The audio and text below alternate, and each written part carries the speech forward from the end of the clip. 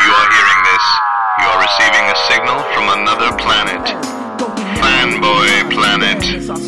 Watch anime chicks with inflatable breasts. You might be a Trekkie. Sit back and watch as the uber geek goes and kicks it up a notch. Turn to the letter F in your dictionary and add this word to your vocabulary. Take a look, cause I'm the real McCoy. Damn it, Jim, I'm not a doctor, I'm just the definition of a fanboy, baby. I'm a nerd overdrive, I will always survive. Fanboy, baby. Feel so alive watching Babylon 5. It's going to be a fanboy, baby. Making best friends with a robot. Listen up, fanboy. It's the Fanboy Planet podcast, and here he is, the ever-comical Derek McCaw. That's right. This is Derek McCaw, editor-in-chief of FanboyPlanet.com, and welcome to another special edition of the Fanboy Planet podcast. We say special edition because we got so many interviews from Comic-Con, and quite honestly, so little time to transcribe them, and sometimes you just lose something in transcription. Oh, sure. The personality Accents. of a character, no matter how... Mispronunciation. In the case of one of our guests tonight, accent definitely is so charming. I hope that's not patronizing to say, because I admire that man's work so much. Anyway, we are indeed talking tonight with a lot of talent in comics. So, but before we do, I want to mention, of course, that you've probably picked us up through iTunes, perhaps. If you have, please subscribe, rate us, review us, tell your friends. You can do the same thing on the Stitcher app. You can also find us at www.fanboyplanet.com, where you can actually go to a page and listen to the podcast through the website. And while you're at the website, our Comic-Con coverage, I got to say, I don't think that we have busted our butt as hard in years past as we have this year. And it's how many did you count today so far? I counted 40, and let's add your expense at the time of this recording. Your expense. I counted 46 last night, so 47 today. 47 different articles coming out of Comic-Con. Yeah. And it's only growing because we've still got so many photo galleries to post up, and I'm going to do it. I mean, we've got all these, and we've just got so much fun stuff, and still things that are just kind of rattling around. Like I'm also adding, hey, what comics? Because we're in these special editions, we haven't been able to play What's in the Bag. Next week, we should play a What's in the Bag of just things you picked up at Comic-Con, because often they're books that people just have no idea. I had no idea about. Paying attention to the website also tells you to, if you've heard about something, especially in a comics-related episode, about books that you find fascinating and you cannot find it at your local comic shop, or you're one of our listeners who doesn't have a local comic shop, and I know, sadly, there are such towns that have no comic shops. Yes. And maybe worldwide. We just picked up, by the way, a fan on our Facebook page from Egypt. I love our reach. Anyway, I just wanted to acknowledge that because we are international. I love the fact that your arms are stretched out to the side when you talk Egypt. about the reach. I'm being Reed Richards in the Fantastic Four movie. Indeed. Do you know that he has no dish of his own at Denny's? Not even like stretchy. No, they had the thing burger. Yes, they had the Human Torch burnt toast, skillet. So it's all like peppers and onions. Okay. They have the Invisible Girl pancakes that are all fruits, and it's nice and slimming. And then there's the Fantastic Four cheese omelet. Yes.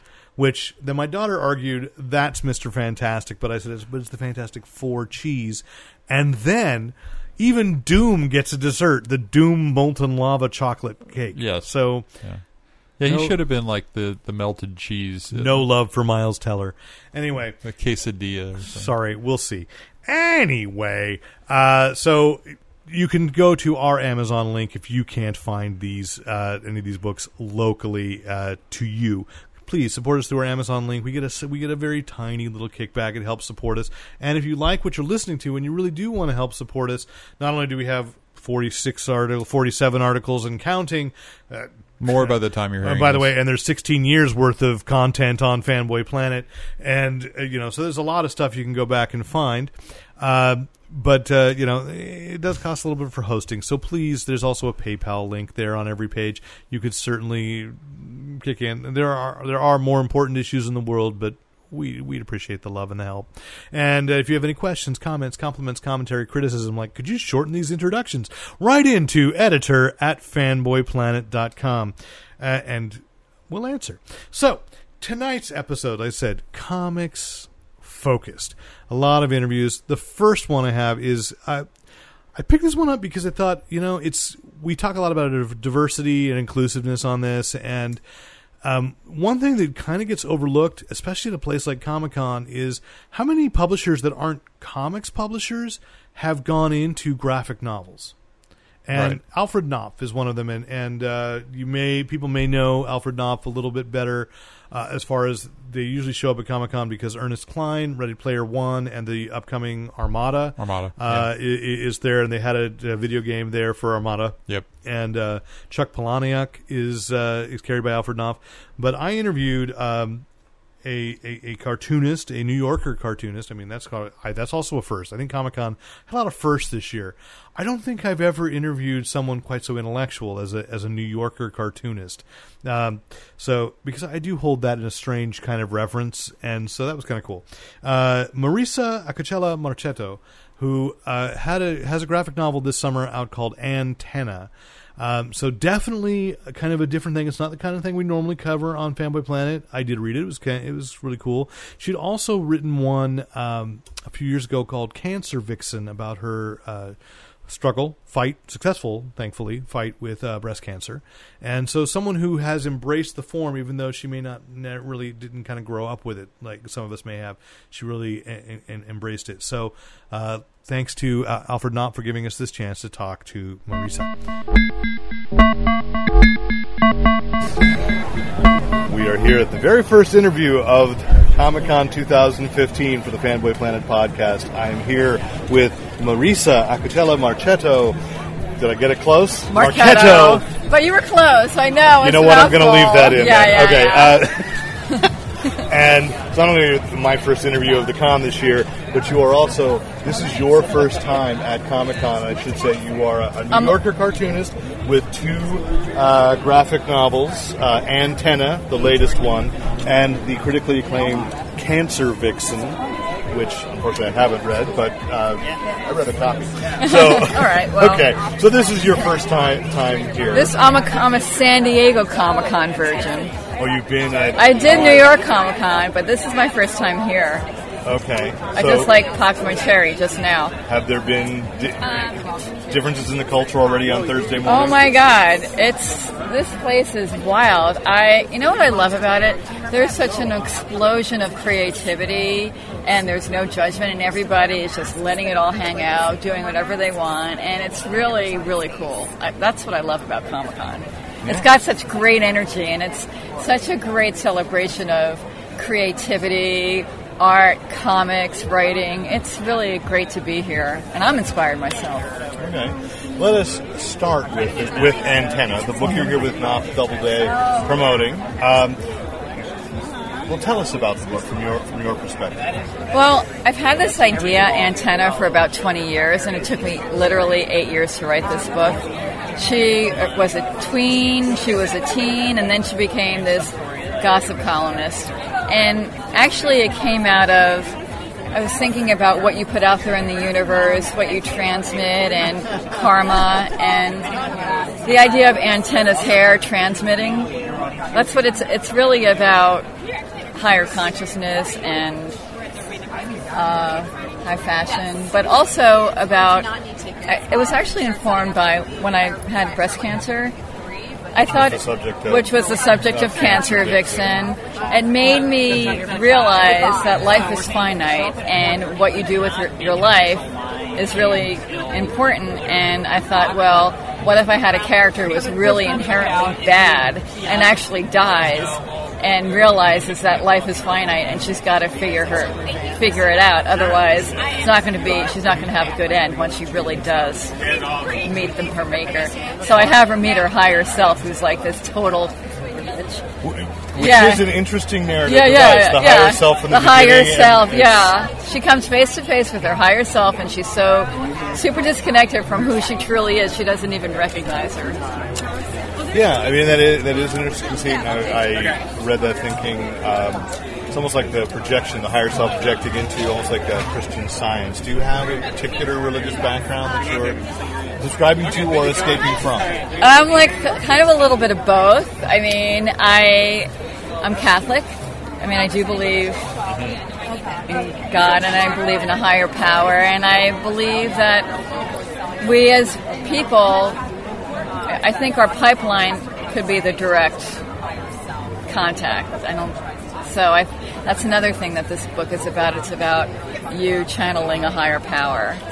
And gossip. And gossip. And it's like that choice and karma. And also, it's funny because she doesn't recognize who she really is. So she goes to the astral spot in space and she gets rid of the earth layer. And Gianni Versace does like a little makeover so they have identical outfits.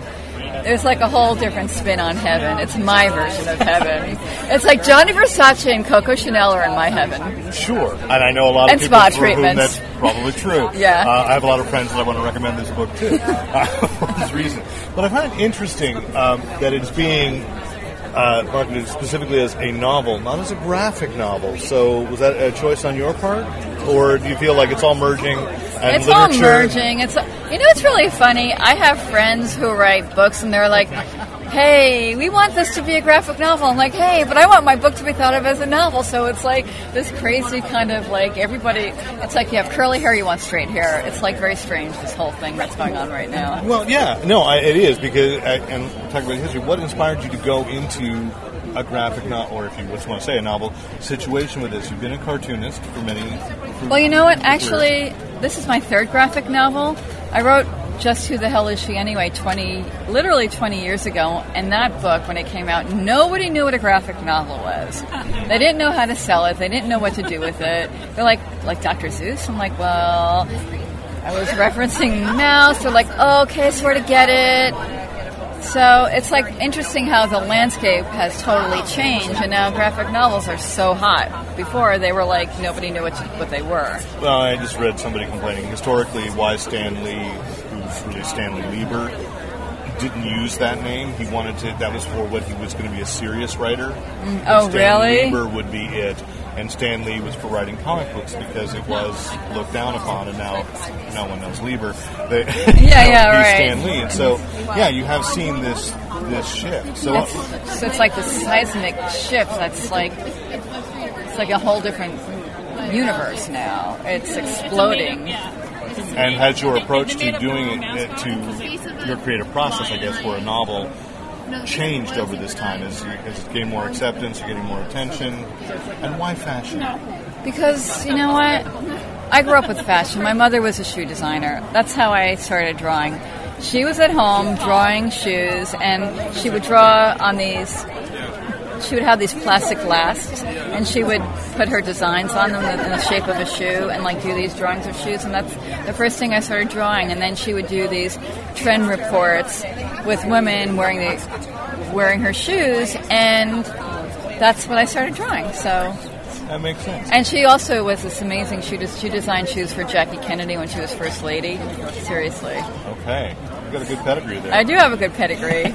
And you are going to be appearing on a panel here at Comic-Con. Yep. By the time this podcast gets out, you've already been on there, so we won't... Maybe we can access your higher power. How'd that panel go? No, the panel the panel was awesome. I loved every minute of it. The panel is graphic novels and...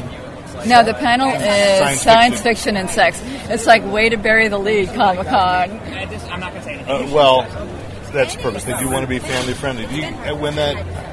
When that panel was suggested, did you hear? Is there any pushback? No, I thought it was awesome. Okay, so and you feel who else is on the panel with you? Oh, there's a great group of people on the panel. There's Wesley Chu who's on the panel, and Mary Elizabeth Hart is Mary Elizabeth the Hart. moderator. Yeah, and I can't wait to meet her. She sounds amazing. There's a really great group of people. There's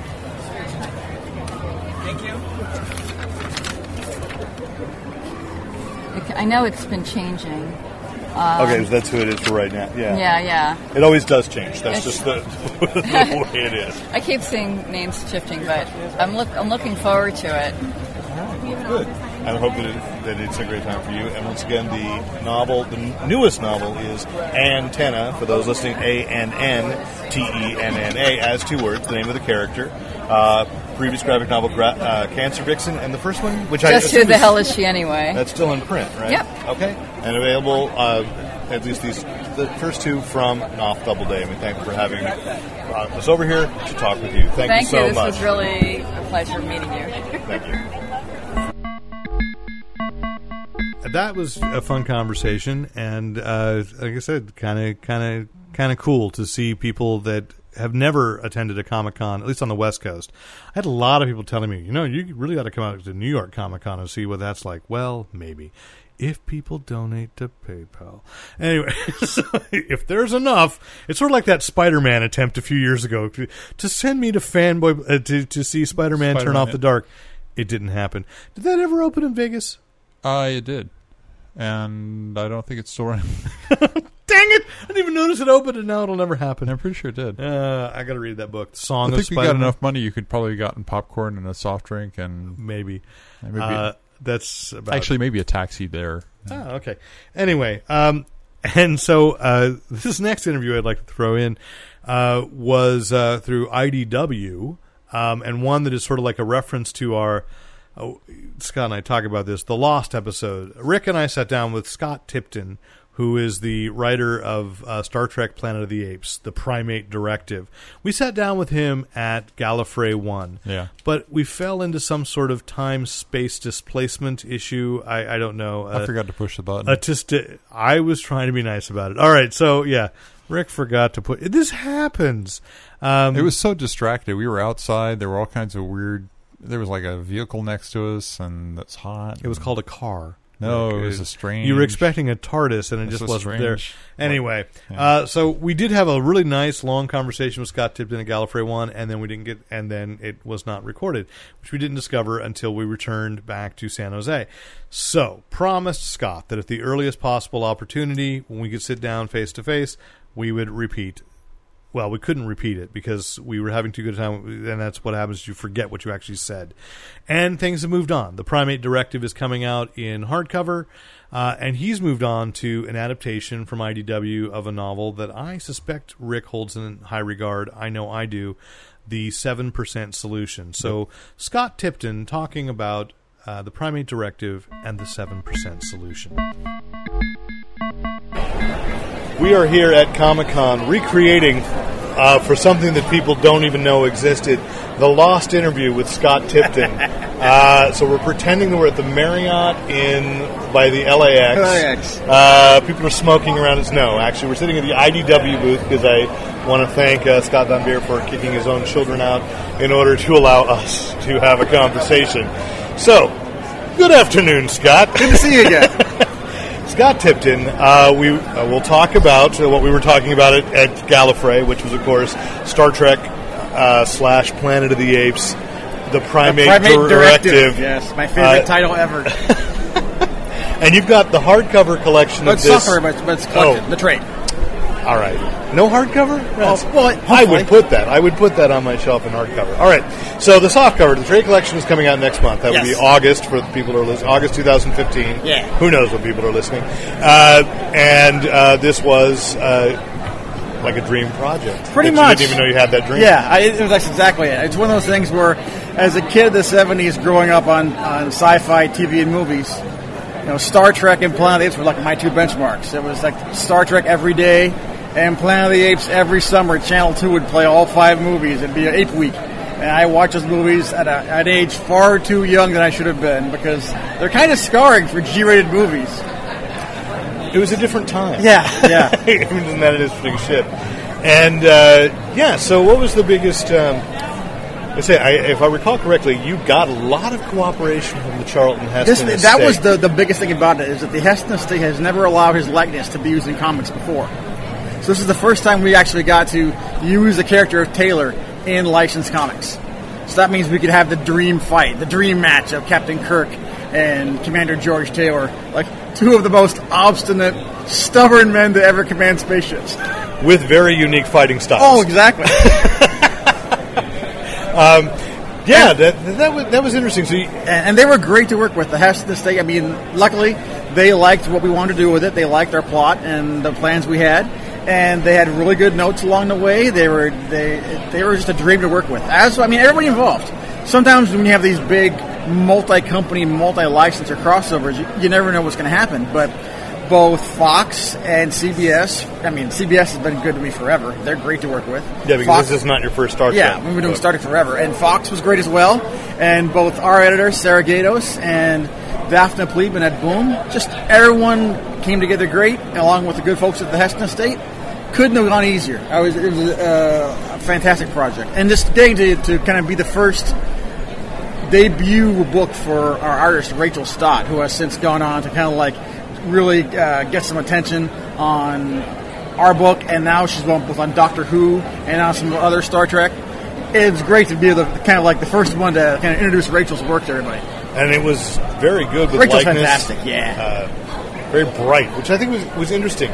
For, I guess my thing is watching Planet of the Apes, and even Star Trek to some extent, you see them in kind of more muted colors because they're older shows and so forth, and this book was so brightly colored. Yeah. And how much influence and choice do you have on things like that? Well, a lot of it is just finding people that you trust their judgment. I mean, the coloring was Charlie Kirchhoff, who we'd worked with on Doctor Who Prisoners of Time. And Charlie's great. I mean, we would get the pages back and they would just pop. And we just trusted him to kind of like read our script and take a look at what Rachel was doing and kind of give it the right mood. All right. And now to get intellectual for a moment, if we can, even when we talk about Planet of the Apes and Star Trek, it occurred to me, and I'm glad we get to circle back around to this for that lost interview that no one will ever hear. It's in Morpheus's library somewhere, recorded.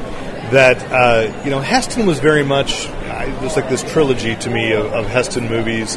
This Planet of the Apes, Omega Man, and I would say Make Room, and it's not. It's Soylent Green. That he was very much into the theories of Robert Ardrey about man's humanity. A much darker vision. Yeah, it was of what. So, did you research any of those? Go back to those anthropological readings that he seemed to have been very, very obsessed by. Not so much. I mean, I'm a big fan of we always call it the Charlton Heston dystopia trilogy. Yeah. I love those three movies. But our take on this much more was taking the philosophies of the Apes movies and the philosophies of the Trek universe and banging them together and seeing where they don't work out so well. Because Star Trek is so inherently optimistic, and nothing is more pessimistic than the original Planet of the Apes movies, especially the first two. And even in number 3, as we had Dana Gould come in to do essays. As Dana Gould points out, in number 3, they kill a baby at the end. It's so horrifying. I'm with you. I watched those at a young age going, that's an odd movie. And I mean, number 2 is dark enough where they blow up the planet. How can we bum you out more? Let's kill a baby. It's so grim. And so to take those two... And by again, that was rated G at the time. Rated G, they were rated G. And to take those two philosophies that couldn't be more at odds and find a way to make them work together, that was our real challenge. And a lot of the credit goes to my co-writer, my brother David, who really is as big a fan of both these franchises as I am. And he was kind of instrumental in coming up with ways to make the philosophies work against each other. Yeah. And it worked. That was a really fun book. The Primate Directive coming out in August. But next, and it was like a week after we talked, Gallifrey came, or no, I guess it was WonderCon where the announcement came that you're adapting also one of my favorite novels from my childhood, The 7% Solution. Yes. Sherlock Holmes, Sigmund Freud. Yeah. Written by the great Nicholas Meyer. The book that taught me how to pronounce Sigmund Freud's name, because I never heard it spoken aloud until I actually said, I'm reading a book about Sherlock Holmes and Sigmund Freud. And a disapproving older adult. Well, they were all older than I was a child. Said Freud. So that's where I learned my pretentious tone, if anybody ever wanted to know, from Sunnyvale Community Players. So anyway, there you are taking a classic novel by, again, a guy who also is a classic Trek figure. A big hero of mine, not just for Trek, but also for stuff like Time After Time. Again, one of the first movies I ever saw that really made me think about how movies are made. That somebody had to construct the story. It had a big influence in the way I think about storytelling. And getting a chance to work with him has been just fantastic, and he's really involved in this. He's as my brother and I adapt the scripts, he looks over everything, suggests changes, does a little rewriting here and there, polishing because Nicholas Meyer is very concerned about always, and you can tell from his films, about pacing. So he wants to make sure things are going at a good pace, and so it's great working with him and kind of taking nods from him and seeing the things he thinks are more important and things we can ease up on. And that's interesting about pacing because I haven't seen Time After Time for a long time, but I've been rewatching Wrath of Khan and thinking. Sometimes I go back and watch movies from that era, and they feel so much more leisurely. Yeah, and not Wrath of Khan. Wrath of Khan is still a little slower than it would be if it were made today. Now, but I'm sorry, as it was made today, as Into Darkness, but better as Wrath of Khan. It's still much faster than what else was going on. How does it feel?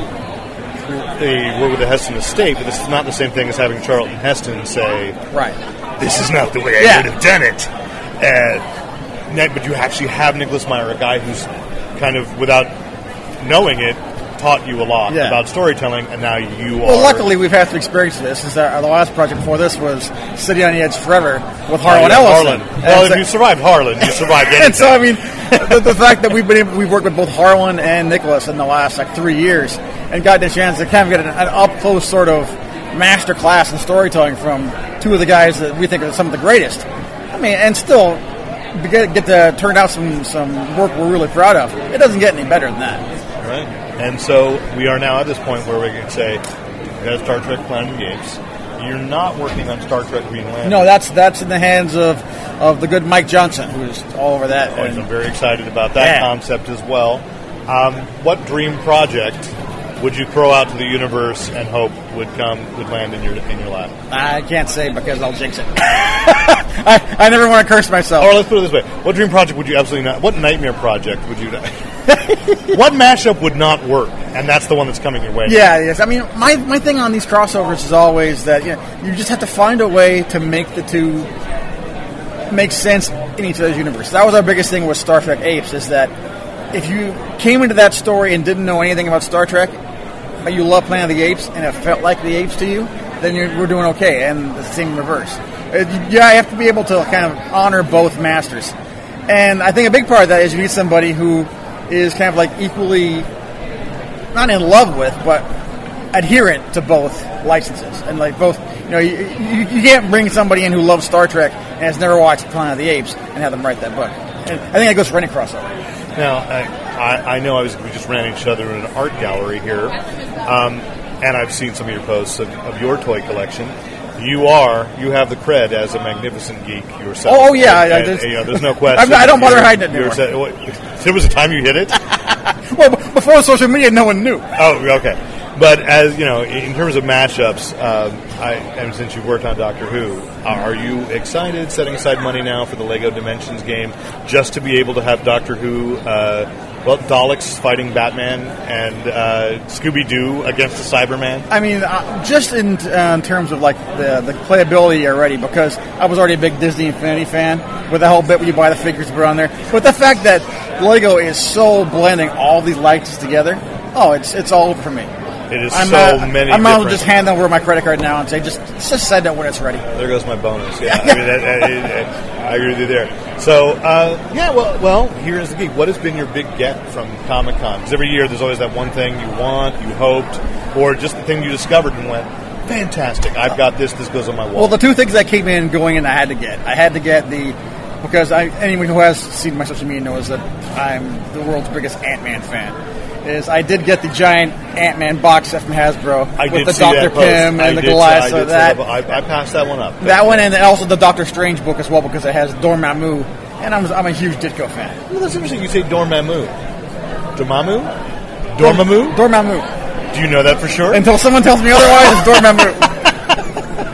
Okay, so it's like Sigmund Freud. Until someone corrects you. I am ashamed by that. I thought. Another one I heard out loud. Let's experiment with some words. I may have started this as a new interview process. Imprimatur. Yes.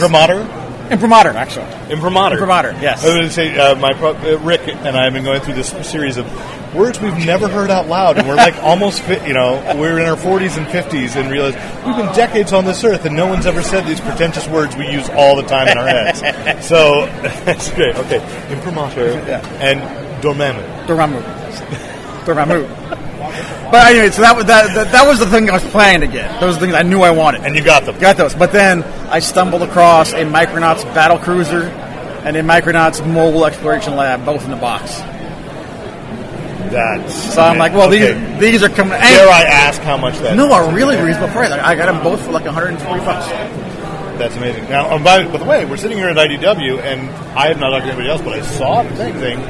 They're reviving Micronauts in ROM. Yes, they are. What can you tell me? I can tell you there's a long line of people knocking on the door who love ROM and Micronauts.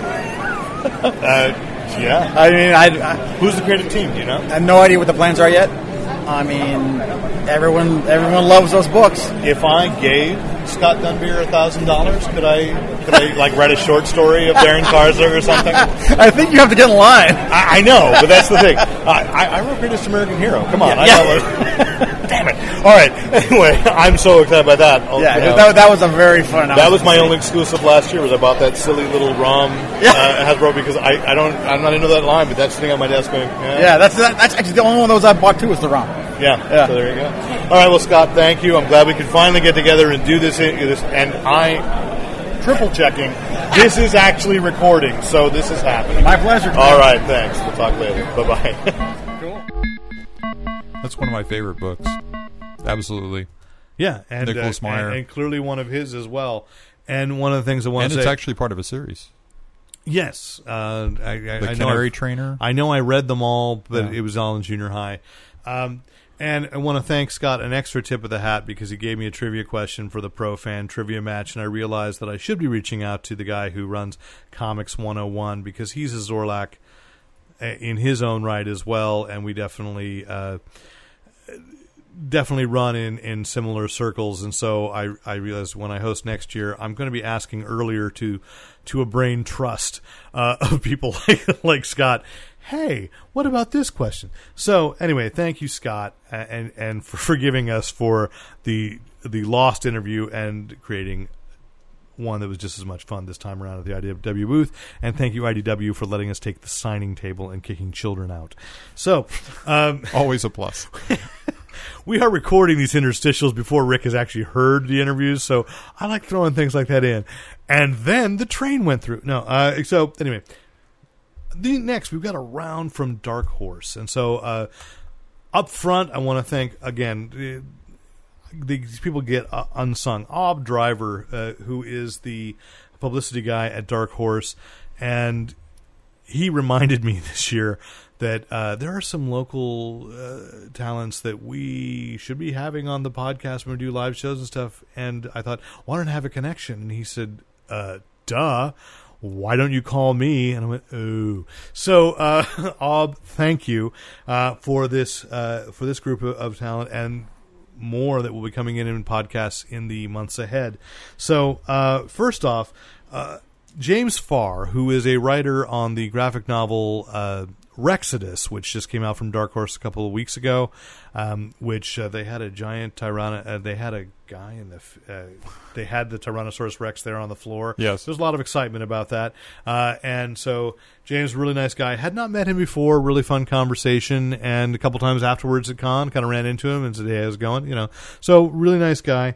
And a really fun family graphic novel, which is not necessarily what Dark Horse is known for. So kind of a risk for them, but I think one that was well worth it. And so if you have not already checked it out, check out Rexodus. And so here's our conversation with James Farr. Here at Comic-Con with James Farr, the writer, right? Yes. Rexodus, yes. Dark Horse Entertainment's new comic book, the graphic novel, I guess. Yes. Because that was interesting. Though I felt it was somewhat episodic, and I've been warned it was going to be a regular monthly. Why did it show up as a full-on graphic novel first? Or was that your choice? Those decisions are way over my pay grade, but I'm... You get paid? Okay. Amazingly, yeah, you get paid to do this stuff, yeah. I'm not exactly sure, but I'm so happy that they did. it's been a long road to kind of get here, and we've been working with Dark Horse for a really long time, and we're just so excited that we finally were able to have such a great launch, a successful launch, and that everybody seems to be so excited with the book. Yeah, so it is one of those fantastically classic concepts that don't seem to be done often enough. Sure. And yet you say it and everybody goes, oh, dinosaurs on a spaceship with lasers. Yeah. How did you get involved in Rexodus? Well, the co-creators Eric Lee and Paul Wizakowski, who are good friends of mine, brought me on board based on some previous experience that I'd had writing other comic books, and wanted to see if maybe I could elevate the concept a bit into something that kids and teenagers and adults would all, be into, and something that we could set up for a Dark Horse to publish at some point. So I came on, took their core idea, kind of took it apart, put it back together, kept what really worked, discarded what didn't work as well, and what we wound up with was just something awesome and colorful, and everybody seems to be excited about it, so we're super happy.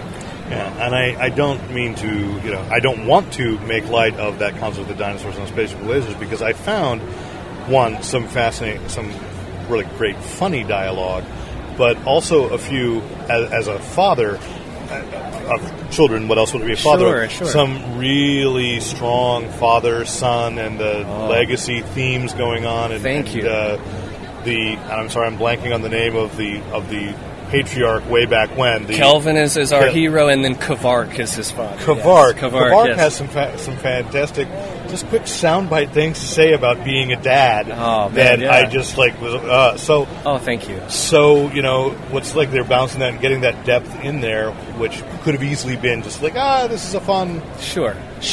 Well, I'm a father as well. Paul and Eric, both co-creators, are also fathers, and it felt like if we're going to, we had to introduce humans into this idea. In the original idea, there were no humans. So to kind of give the dinosaurs themselves a sense of scale and scope, and to allow us to discover them through, a kind of a window character, we included humans, and that. Sorry, what was the question? Well, getting in there, but it's what appears to be a kid's book. It appears to be a kid's book, but there's some through lines. Really great poignancy to it, and that's all right. Yeah, no. We definitely wanted to include an emotional hook that people could identify with, and as fathers ourselves, that seemed like a really strong kind of window into that universe. It's something that our lead dinosaur character and also our lead human character can share in common, that brings them closer together, a love for and unfortunately a tragic loss of their father throughout the book. So that gave us a way to kind of bring two characters together emotionally that otherwise maybe would have never, it might not have worked as well. So it was a way for us to just give some real gravitas and genuine emotion to the book in a story that could have easily just gone off the rails and been overly silly or... And it is a story that could go in a lot of directions. Sure. Which is, and so I'd say which part of the world building was your favorite, because you've got Earth and this long ago tragedy, this villain. You've got spacefaring adventure, and you have a really interesting politically religious thing for the dinosaurs going on, or they don't call themselves, they're dinosaurs. Dasaurians, We have to figure out what they would call themselves. It is convenient they speak English. Thank heavens, that made it so much easier. Yes. We talked a lot of but that. I let that go. Thank you, I appreciate if turtles can speak English, so can there may be some ancient tie in there, but we'll have to wait for the sequel to figure out why. Okay, but back to it. Well, Sure. I think there's something a little satirical about religion, about not religion, but of that society of kind of a theocratic society. So, what was your favorite direction to go with that? Oh man, well, I definitely knew that I wanted to include that element as a way of giving a sense of real danger that could come out of this dinosaur society that in a lot of ways is more technologically advanced than we are, but in other ways kind of represents where we were several hundred years ago. So kind of seeing that the danger kind of come out of that place seemed really organic. And we kind of thought amongst ourselves that the particular dinosaur that we used for the villain kind of looked a lot like the Pope and had a big crest on his head. Fair enough. And so ideas come from all sorts of places. You might say. All right. And where do you hope it goes next? So you've had this graphic novel out for 3 weeks, I think? Yeah. It just hit everywhere in Barnes & Noble a couple days ago and whatnot. Okay. So I certainly wanted to do my best to set up the universe so that it could easily be adapted to anything. So it could go to animation, it could go to more comic books, it could go to film, and it would feel organic, going through that process. So I don't know if we're going to do a next one. I really hope we do. The book seems to be performing really well. So, do you know where you want to go with the next one? Do you have it in plan? Mammoths. Mammoths? That's what's happening next. If I'm allowed to say that, I don't know if I'm allowed to say that. But first, and I don't know. So, what could be cooler than a dinosaur fighting a mammoth? I'm not sure. But that's what we're going to do. Got it then. Excellent. Yeah. Well, thanks for the time, James. Thank you so much. Thank you. Good to talk to you too. And we thank James for that. And again, Rexodus. Fun. Dinosaurs on spaceships with lasers fighting religious extremists. You can't get better than that for children's literature. You're making that up. I might not be. I mean, that's what's great about that concept. It can go so many different places. And next up, this was really cool because I've been following along, and the guy who writes the one comic that my daughter will still admit to reading, which is, and that's not an insult on comics, it's just she's 16, last moved on, but she always makes sure she reads it, which is Buffy the Vampire Slayer, Season 10, Christos Gage. Sat down with us as well, and I had forgotten, of course, he also wrote an episode of Marvel's Daredevil on Netflix. So with his wife Ruth, and they've got some graphic novels, which Christos does mention in the interview. So without any further ado, Christos Gage. Once again, we are here at Comic-Con with Christos Gage, who is the writer of, now we're on Season 10 of Buffy, and Buffy the Vampire Slayer from Dark Horse Comics. So thank you for sitting down, and let's talk there. Start off, for people that maybe have not been familiar with the book or the process, because I realize by your time you're in Season 10 of something like this, these kinds of questions have been asked, is like, how much oversight or limitation or freedom do you have from Joss Whedon as you go forward with this season? Oh, well, obviously, when as people who follow, as people, I'm going to assume people don't necessarily know anything. So, pardon me if I recap stuff we already is familiar to you. But Buffy ran 7 seasons on TV, and then Joss Whedon continued the story in comics, writing many of them himself in Season 8. And then Season 9, he wrote the first issue, and then handed it off to Andrew Chambliss, who he'd worked with on Dollhouse. And then Season 10 is the one I started writing. But at the beginning of each season, we have a summit with Joss and the writers, and often writers from the show. Jane Espenson has always been there, and Drew Greenberg. And we work out the spine of the season together so that the larger arc is something that is worked out with Joss, with people who were involved with the show. So it's very much to keep it in the spirit of the show. And then all the outlines and scripts that I do are sent to him, and so he is able to weigh in if there's something he thinks isn't working out the way he thought it would, or he has a different idea. For example, like in Angel and Faith, which I wrote last year, there was some talk, and spoiler alert here, if you stop listening if you don't want to get spoiled, but, Giles was killed and came back to life at the end of Angel and Faith, Season 9, and there was some... We didn't figure out until the very end how he would come back to life. We knew we didn't want him to just be the same old Giles. So, I initially pitched the idea that he come back as Ripper, sort of a young, edgy, early 20s guy. And Josh said, that's cool, but the thing, and I didn't think of this, but it was a great point. He said, what worries me is then he's a little closer in age to the main characters, and then you have the specter of romance between Giles and these people who he's a father figure to, which is a little creepy and weird. Yeah. And I was like, oh yeah, great point. So Josh pitched the idea of him coming back as a kid. So Giles' mind, but in a 12, 13-year-old body. So that's what we did, and it's been a lot of fun. Yeah. So that brings up, because there are a few characters, especially in the Angel and Faith issues, where you got to introduce Giles' aunts. Yes. Who I love very much, but when you're working on a book like this, or books like this, where you have so many characters who have specific actors associated and specific rhythms, when you're creating a new character for it, do you envision somebody who might be cast and work that way? Or? Those characters are very interesting because with Angel and Faith, Joss actually contributed a number of ideas he was going to use for the Ripper TV show that he was going to do with the BBC that never came to fruition. One such idea was these two great aunts of Giles who had natural magical ability like many in his family does, but they used it solely to remain young and beautiful, and he described them as these magic Paris Hiltons. And on that show, Ripper, they would have been played by Anthony Stewart Head's daughters, who are actresses. So we got pictures of them, and Rebecca based their appearance on those two young ladies. So in that case, there actually was real human beings who they were somewhat based on.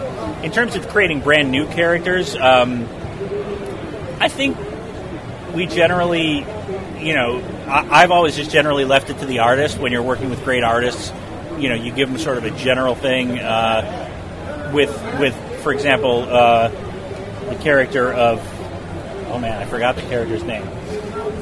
The other Slayer from Angel and Faith. What the heck was her name? Oh, anyway, not Kennedy. No. I know who you're talking about, and I just reread some of this too. And I can't remember. I'm getting old, and the Alzheimer's is setting in. Anyway, we did talk back and forth with Joss, and Rebecca did some sketches, character design sketches, and it's like designing any other character. Is there one character or another that you just love writing, that you want to work back in, or you get very excited when you realize that their arc is coming back into the story? Well, one of the characters that I have the most fun writing is Harmony, because she's just so flagrantly selfish and self-absorbed that she's so much fun to write. But the very charm of her, if I had to write a Harmony ongoing series, it would probably get old. But the fact that she only shows up every so often makes it a lot of fun, because it's a real joy when she comes back in and I can just write this utterly, unrepentantly selfish character. It's so much fun. And then this year, writing one character, you also collaborated with Nicholas Brendan. That's right. So how did the trade off?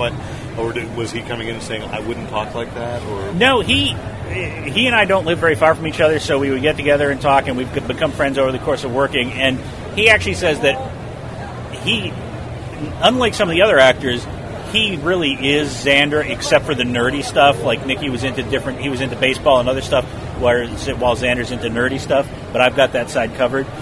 So he's pretty, but he seems happy with my take on Xander. But he generally, sometimes what he brings to the table that I think is important is he approaches it almost as an actor. So he tries lines, he says them out loud, which I try to do from time to time, but as not being an actor, I think he gets something different out of it.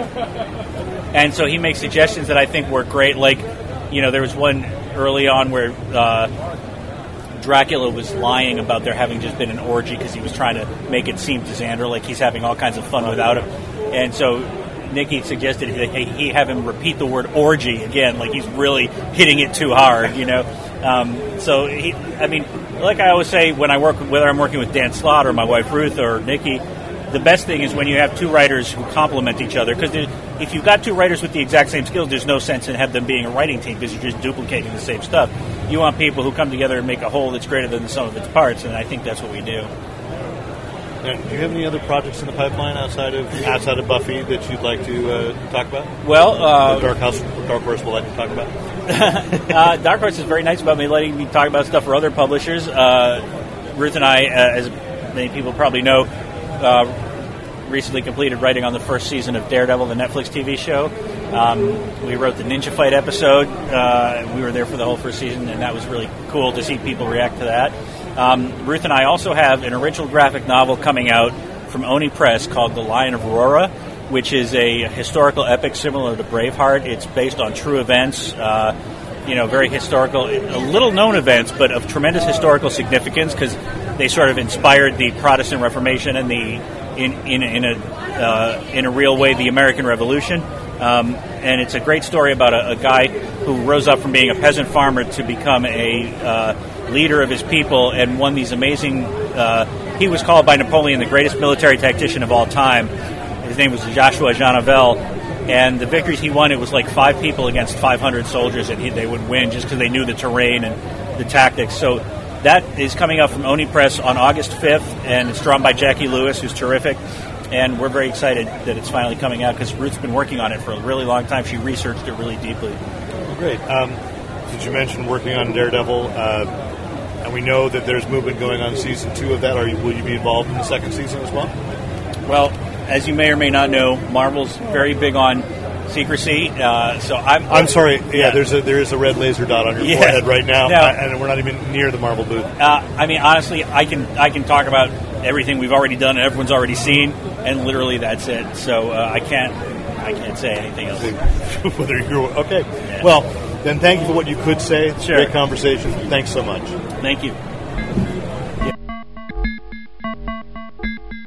Really nice guy. Thank you so much. Talented writer. I was rereading the Buffy season 10 stuff to sit down for this interview, and it's just amazing how much that feels like the show. It just it's fun and and consistent and consistent. Love that book, and it has his consistent voice as opposed to previous seasons, which were kind of divvied up. So that's really fun.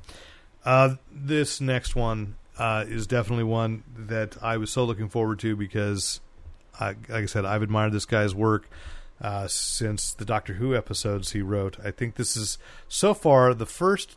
Is this the first Doctor Who writer we've sat down with?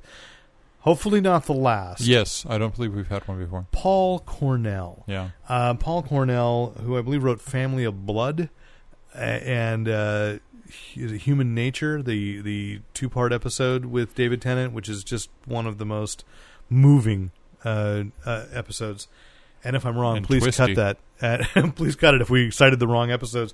But I know I do love Paul Cornell. And Saucer Country, a book he did for Vertigo and I think is reviving elsewhere, was a great book. And just a great writer, fun conversation with artist Tony Parker. And together, they are creating a book which I recommend. It's coming out the first week of August, which they'll mention in this interview, called This Damned Band from Dark Horse. And it is fun. Spinal Tap meets Devil Worship. And I was afraid to compare it to Spinal Tap, but they said, no, it's Spinal Tap. So, very much so. Just a really great first issue. I can hardly wait for the second. And the problem with getting an advance copy is you have to wait 2 months for the second issue to come out. So pick it up at the beginning of August, then you only have to wait a month. It's a really fun book. This Damn Band and Paul Cornell and Tony Parker. There you go. We are here at Comic-Con at the Dark Horse booth with Paul Cornell and Tony Parker, the co-creators of This Damn Band, new series from Dark Horse. I don't think it actually has come out yet. Or is it just this week? It's out in August, and August 5th. August 5th. And we're trying to persuade people to pre-order the first issue because, of course, pre-orders for comics mean everything. Yes. So, let's say it is a sort of a glam rock band. Let you, as the writer, come up with how to phrase this. Okay. The biggest rock band in the world in 1974 liked to say, in a pretentious British way, we worship the devil, only to discover that, horribly, to their surprise, they're worshipping the devil. It's a Ghostbusters-style horror comedy. It's the, Spinal Tap meets The Exorcist, told to camera like The Office. So it's a rock documentary where people are interviewed to camera, and then we see footage of what they're doing and concert footage. And so, yeah, it's a horror comedy. Great. I had the Spinal Tap comparison as I was reading it, going, okay, I get that. And definitely perhaps a time period in music that I didn't know so much about. So let's just say, what were your influences in coming up with this concept? Well, I always like a story where people who are very good at one thing are intercepted, blindsided by something completely different. And for a bunch of people who have pretensions about that thing, to discover that that thing is actually real, that seems delicious to me. And lots of opportunities for comedy out of the gap between what people say and how they behave. And Tony has been he's been doing so much research and has just the world of the 70s, all the big hats and the fur collars, and please tell us something about. Oh, it's everything. What I tried to do when I did it, I stay away from movies about the 70s or movies in the 70s, except for the documentaries. I've hit as many of them, documentaries from 1968 to about 1974, as well as actual rock photography, so I can see what the people actually looked like. And I avoid, there's some beautiful movies about that era that were made later on. I tried to avoid those altogether. So I wanted to make sure that beauty was 1974 beauty. Clothing was 1974 clothing, not what 1995 or 2013 or right now thought was beautiful or what would look cool transposed or merged between the two. So it's like you're actively witnessing that era of time. And for both of you, I mean, there are a lot of the members of the band all seem to not just have different personalities, but different styles. So exactly. What was going into the creation of that, and how did you assign who was? He gave me some amazing notes. So it wasn't like I want him to look like this, like really super thin and super scary, and he's got a sash, no shirt, and tattoos. For a kid, I'm like, okay, let's have fun with this. The tattoos aren't hipster tattoos or modern tattoos are like, ooh, this would be a really cool design. It's what tattoos did badasses have in 1972 or 71, so we've had it for a couple, or 68, so we'd have it for a couple of years already. Or if like they had leather pants, they had old, like, crinkly leather pants, not like 1990s or 2010 leather pants. And there's always a member of the band, any band, who isn't quite with the design of the rest of the band. And Tony has given our bassist this wonderful John Entwistle buttoned-up suit, which just suits his character, just comes out of his character, and Tony immediately intuited that into him being a little detached from the others.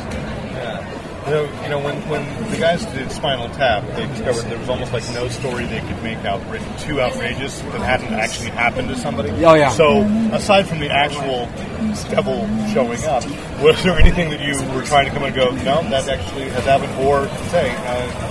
Well, actually, we do draw upon some occult stuff from bands themselves. When Bowie has the lyric about "Don't look at the floor, I drew something awful on it," he says that's something he really did, and we have something awful drawn on the floor at one point.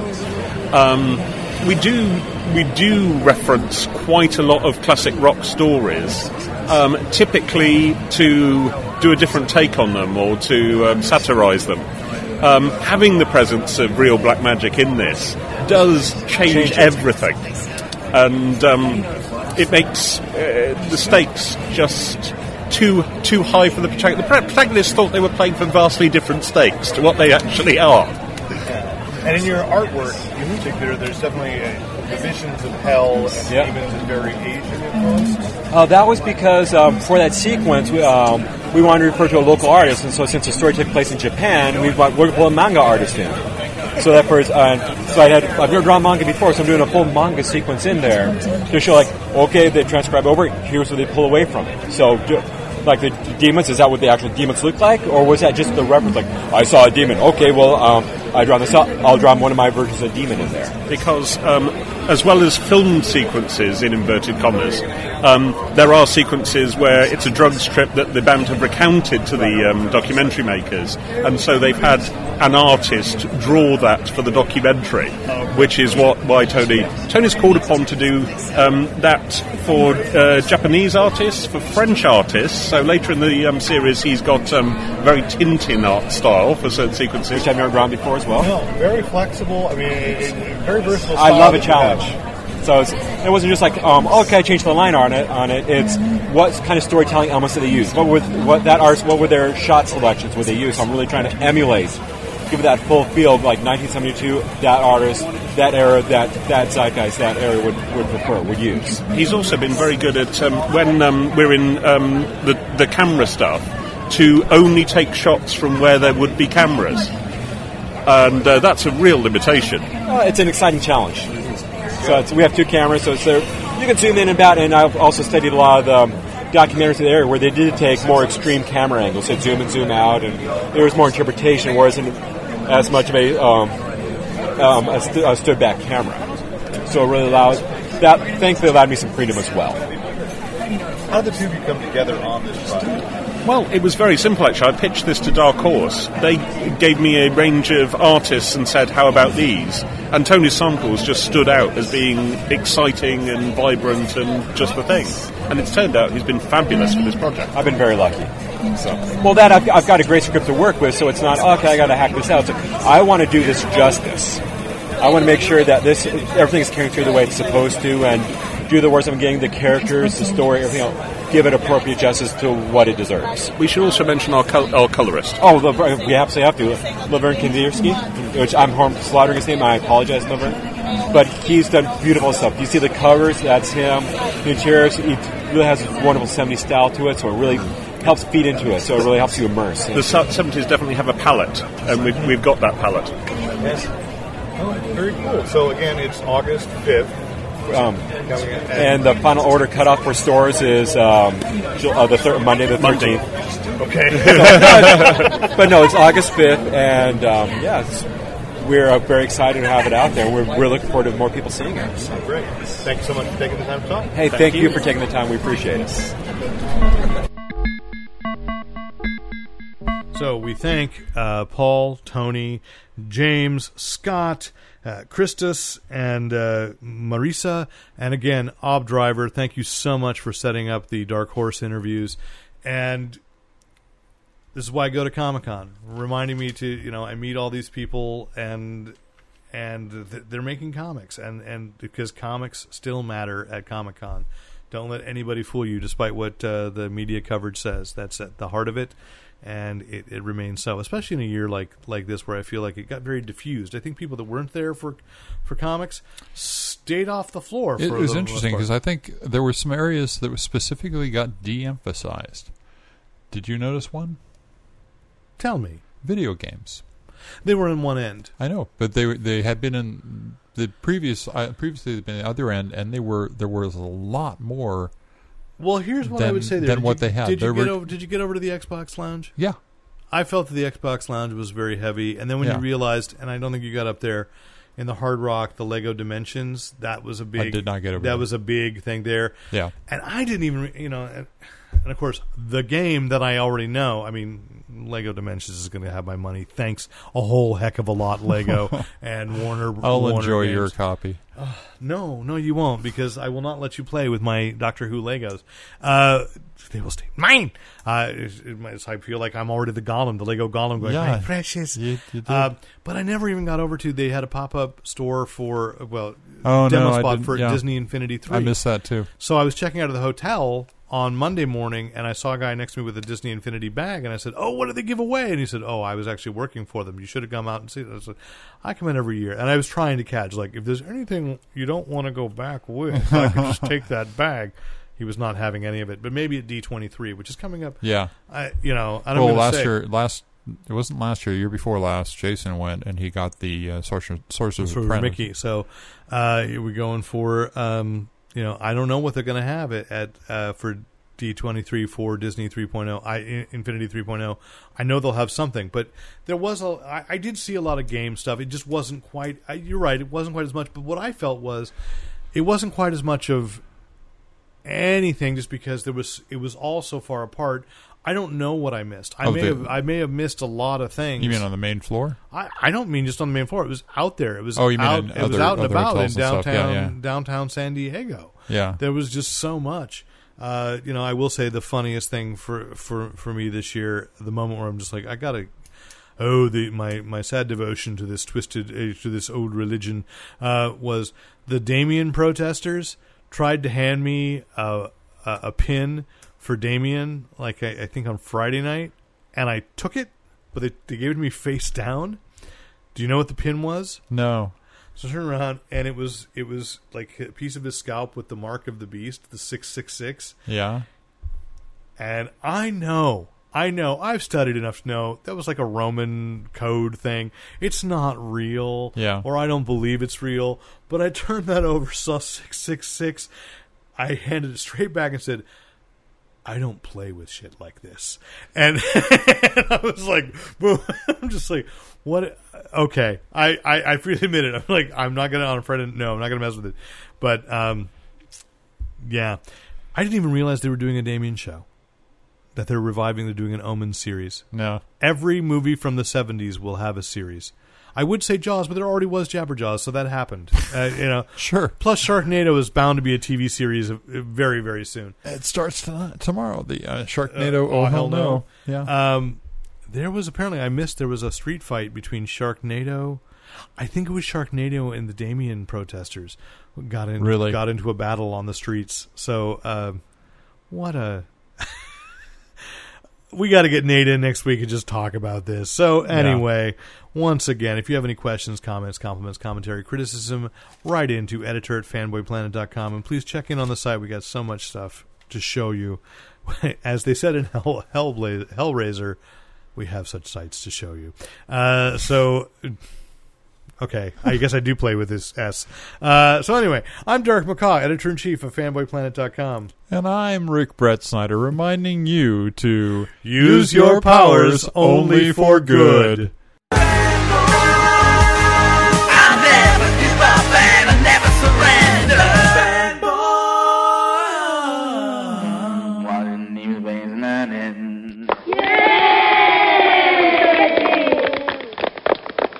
And thanks once again to the great Luke Ski for use of his music in this podcast. Visit Luke Ski at www.thegreatlukeski.com. The power of brains compels you.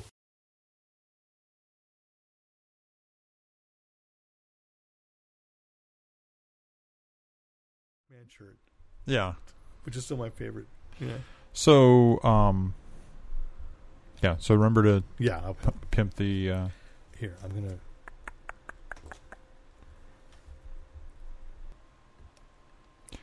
Listen up. What are you doing? I was waiting for you to... Okay, sorry. I had a Kirby pose. It's like that... If only my fingers were squared off. What's that film with a kid standing in the field while the planes go overhead? Empire of the Sun? Empire of the Sun. I'm like... Thank you. Not the last time I've been compared to Christian Bale. I mean, not the first time I've been... never mind. Anyway, go ahead. I approve this outtake. Listen up, fanboy. It's the Fanboy Planet podcast, and here he is, the ever-comical Derek. Oh, I just remembered one other person in this, which is awkward. But anyway, I'm sorry. We have to do one little cut there. I apologize. Anyway, where am I in my spiel? Yes.